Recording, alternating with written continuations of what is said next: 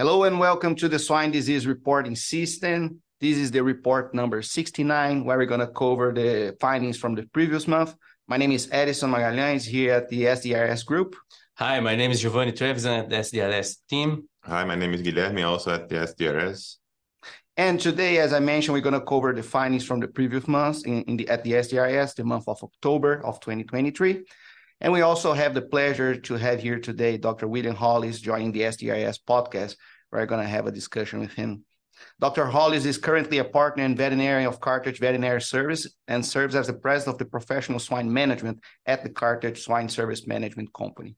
He's also a PQA Plus advisor, served on the National Pork Producers Animal Health Food Security Policy Committee, and served on the National Pork Board Swine Health Committee. Dr. Hollis is currently the president of the AASV, the American Association of Swine Veterinarians, which is an association where he has also received the Practitioner of the Year award in 2019. And Dr. Hollis serves also as an advisory member of the SDRS project. In today's episode, Dr. Hollis will discuss the activity on endemic swine pathogens in the U.S., and it's a pleasure to have him here today. Dr. Hollis, welcome to the SDRS podcast. Oh, thank you, Edison. I appreciate the invite, and you guys are challenging us, so I really appreciate what the SDRS is doing. Thank you very much for the invite. Welcome. You are welcome, Dr. Hollis. We really appreciate your support for the SDRS, and it's going to be a good discussion here. So before we go to that, Guilherme, what are the main findings for the SDRS for the month of October of 2023? Yeah, Giovanni, moving to the main findings, let's start with PRRS. That is our first page. And for the second consecutive month, we are having an increase in positivity in the win-to market category. And also the forecast model that we had, the PRRS activities showing that below the expected in a monthly basis, right now the activities within expected. So the activity of PRRS is increasing like in October. And we also support the information is the number of sequencings coming as that 1C variant, coming most of them from the win-to market category. So it matches also with this increased activity that we are having. So in summary, win-to market activity is going on again around October. How about enteric coronavirus? For PED, continues to have a slightly increase in positivity in the sow farms, for example. But what is curious for this specific month is that it's because usually we have an increase in the win-to market as well. And right now we are having only increase in the sow farm. Any comments from the advisory group about this? Oh yeah, like our advisory mentioned that the win-to finish sites this year, they clean up faster. And that's why probably we are having like a decreased activity in the win-to market compared with the previous years. And also that some systems, like once they know that the sow farm is already positive, they are not testing like downstream these piglets. So that's why we are not having a lot of positive cases coming from the win-to market category. So pretty good to keep an eye on PED in the next couple of weeks there. Correct. So how about influenza, mycoplasma, and PCV2? Any information about those guys? Oh yeah, for influenza itself, we had an increased activity in the win-to market as well in September. And right now in October, we are having a moderate increase in the overall detection, like including all the age categories for this specific pathogen. And it might be correlated with the change in the weather, right? We are having like these colder months right now that affect the positivity of influenza in the field. And of course, this raises an alert for the positivity in sow farm since we are having this increased activity in the win-to market already. And how about tissue diagnosis? From tissue diagnosis here from the ISU VDL, the confirmed tissue diagnosis by diagnosticians, we had an increased number of cases for PRRS virus, Streptococcus suis, and also Glasserella that we have in this month of October. So lots of respiratory pathogens having activity there. Correct. So on another subject, and spoiler alert, is that true that you're adding a new pathogen in the SDRS database? Oh yeah, that's another pathogen that we're going to have right now, 8 in total, including PCV3 that we are including this month in October. And some highlights that we have for PCV3 when we start to analyze these cases, the positivity in sow farm for a PCV3 is always 10% higher than PCV2 since 2019. So this raises a specific alert to see how is the dynamics of this pathogen in the sow farms here in the US. And also one good information that we got to analyze this data is that PCV2 and PCV3 cases are being tested together a lot, mainly right now in 2023, that over 70% of the cases are tested for both of them at the same time. And the positivity within the same case is 25% for both pathogens. This is another trend that we want to investigate to see what is the role of PCV2 and PCV3 being detected at the same time in one farm. Great job there, and thank you for the support for the VDLs to bring this other pathogen on board of the SDRS. Thanks, Guilherme and Giovanni. Now let's move to our discussion with Dr. Hollis. Dr. Hollis, as we are approaching the winter months, and we know that the endemic pathogens, mainly PD and PRRS, as we discussed, have increased activity with several outbreaks. Based on your experience, how the production systems can be prepared for these upcoming months to mitigate the activity of endemic pathogens? Well, it's perfect timing, and you guys are bringing this topic to all of us as we get into the winter months. What we know is that this is a time of year with high risk, and so everything that we can do to limit risky behavior and to pump the brakes before we enter risky behavior. So those would be things like transport of equipment, of pigs, of feed, of semen, anything that deals with transport. Let's make sure we've reviewed anything that deals with maintenance or special projects, manure hauling, supplies, people. These are all known risky behavior, and it just gets more difficult during cold weather.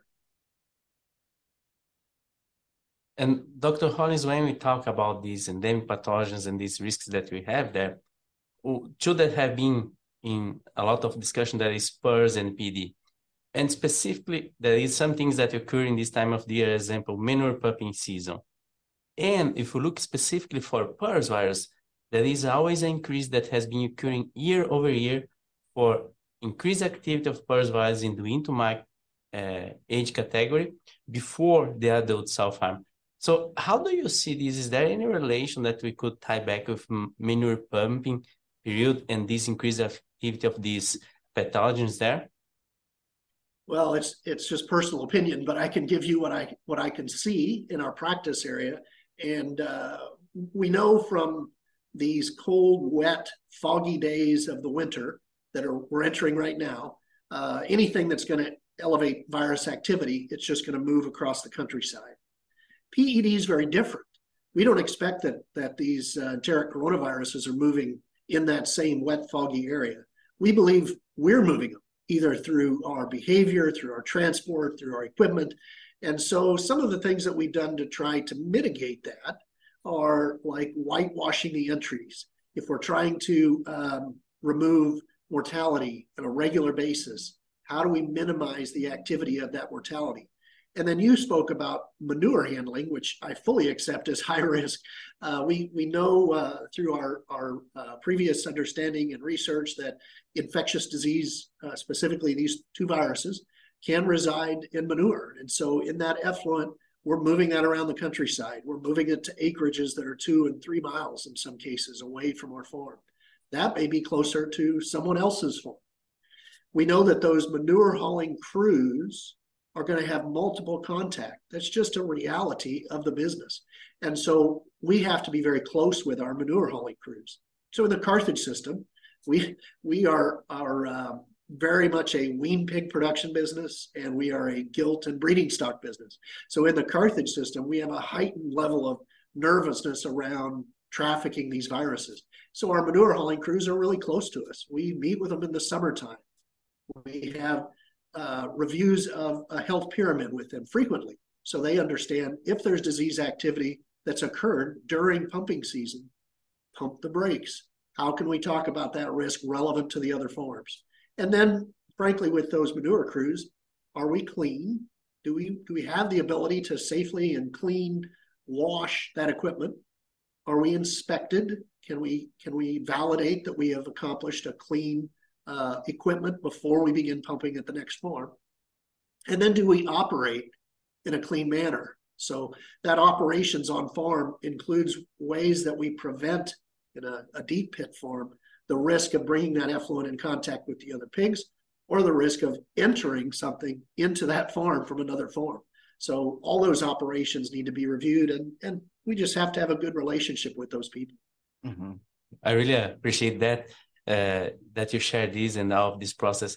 So when you think about PD and PRRS, can you share also your opinion about what are the top 3 priorities that should be taken in consideration to avoid PD and PRRS as outbreak, and considering this Carthage scenario of pig production system? I've this is not my quote, but it's from one of our peers that has said that we know how to eliminate these viruses. We can get them off the farm.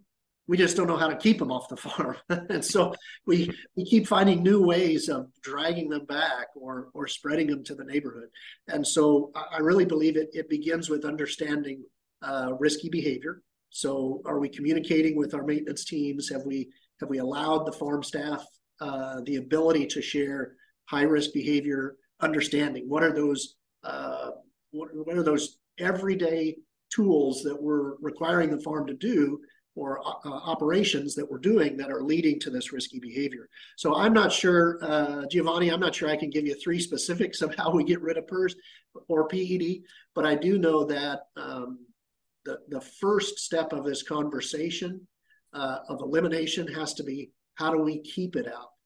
We have rushed into elimination in the past without a strong fort to prevent the reintroduction. So the first step has to be, how are we going to keep it out?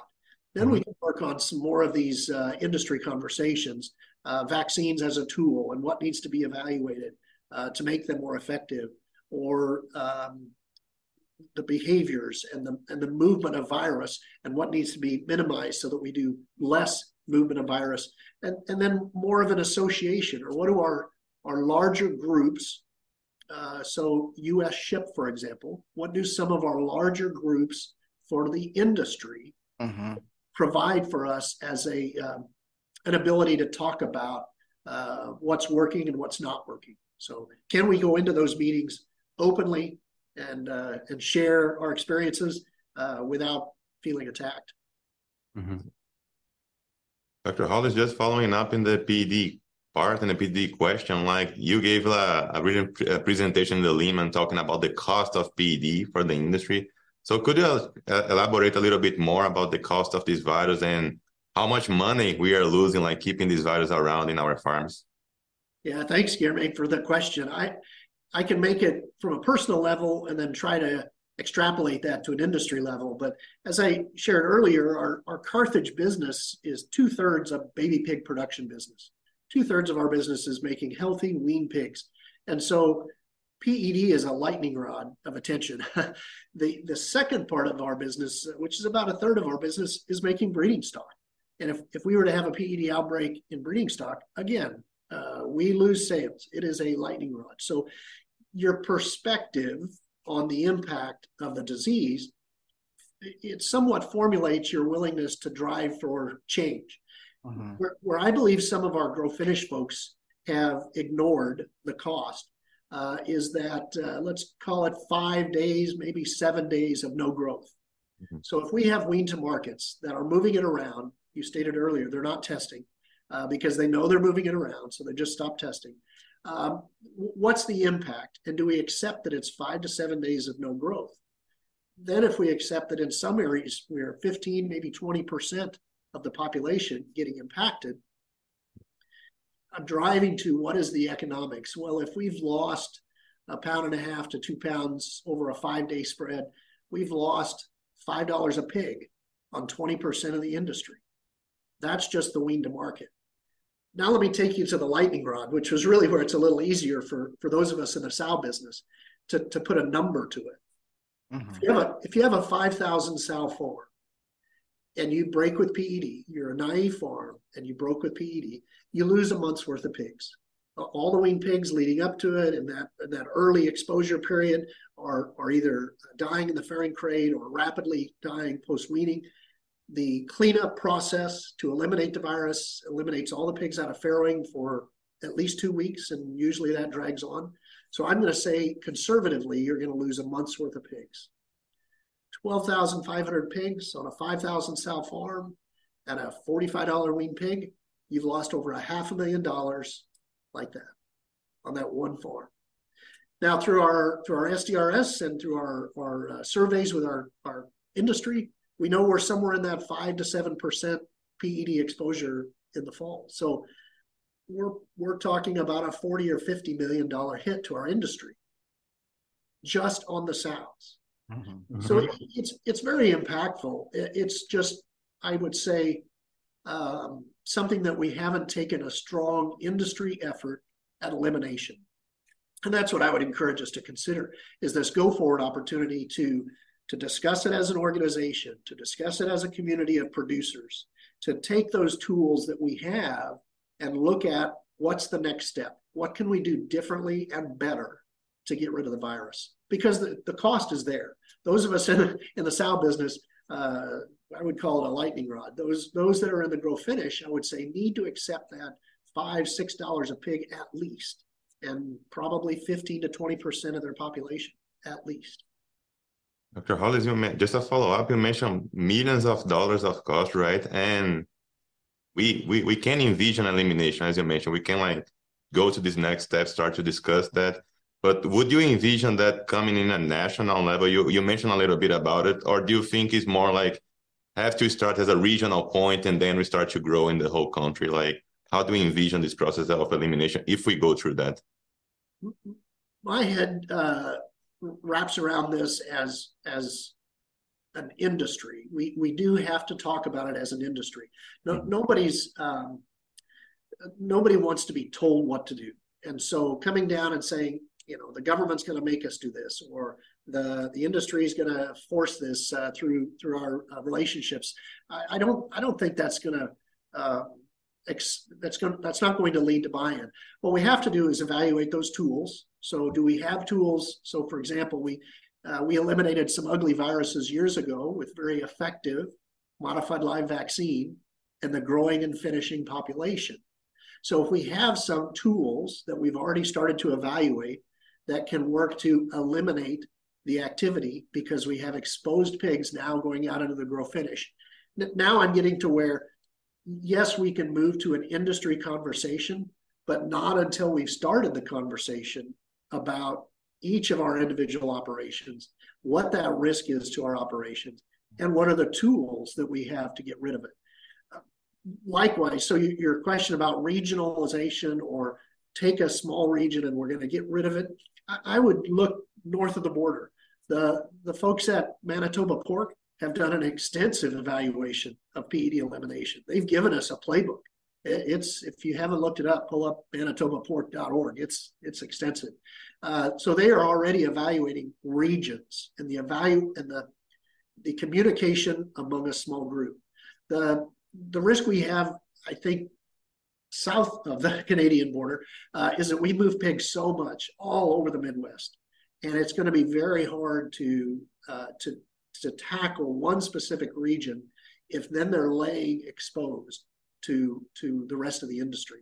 So my advice is that we start the conversation on the tools, we start the conversation on the organization, the industry, what are the high risk, and we bring to the industry those things that are going to clean up. So truck washes, where are the best, cleanest, validated truck washes that we know don't increase risk but decrease risk. Mm-hmm. That's where I think we should start. And I think there's a good motivation behind it there to do this PED national elimination, but in terms of cost, and we know how to do it, we have the tools, just have to do this broad organization as a nation to that purpose, but also that can serve for other pathogens that are not here in the US, right? So that's focusing on PED, for example, we are preparing ourselves against ASF. I agree with you completely, Edison. I think it's our indicator of how good we are at biosecurity. When we break with PED, it should be oh my goodness, this is a signal that something has gone wrong in our biosecurity, because a PED is something we can traffic around, and it's something we can eliminate. We can work hard and get rid of it, but it should be a wake-up call that this is the one that we can use as our compliance indicator for biosecurity. Are we keeping it out? Mm-hmm.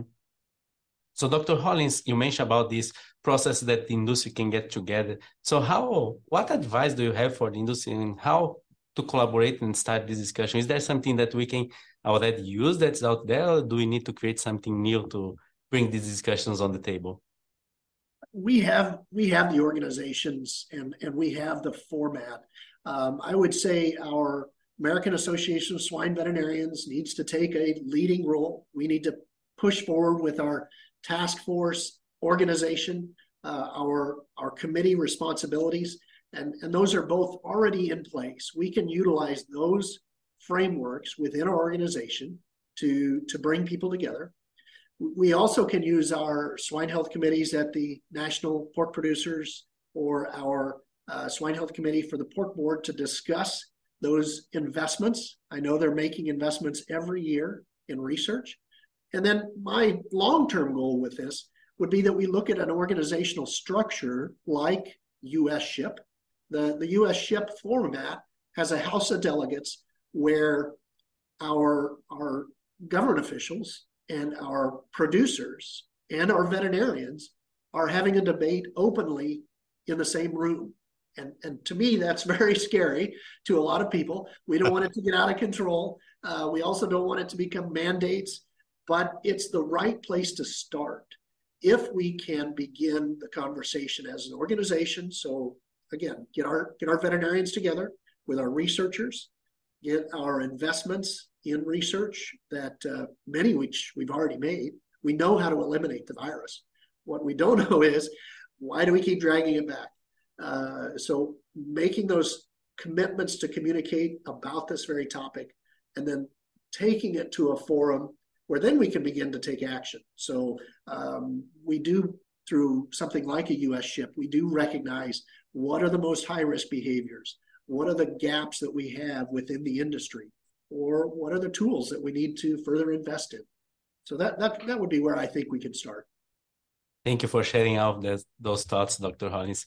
And as the president of the AASV, do you have any final message for the AASV Association and its members?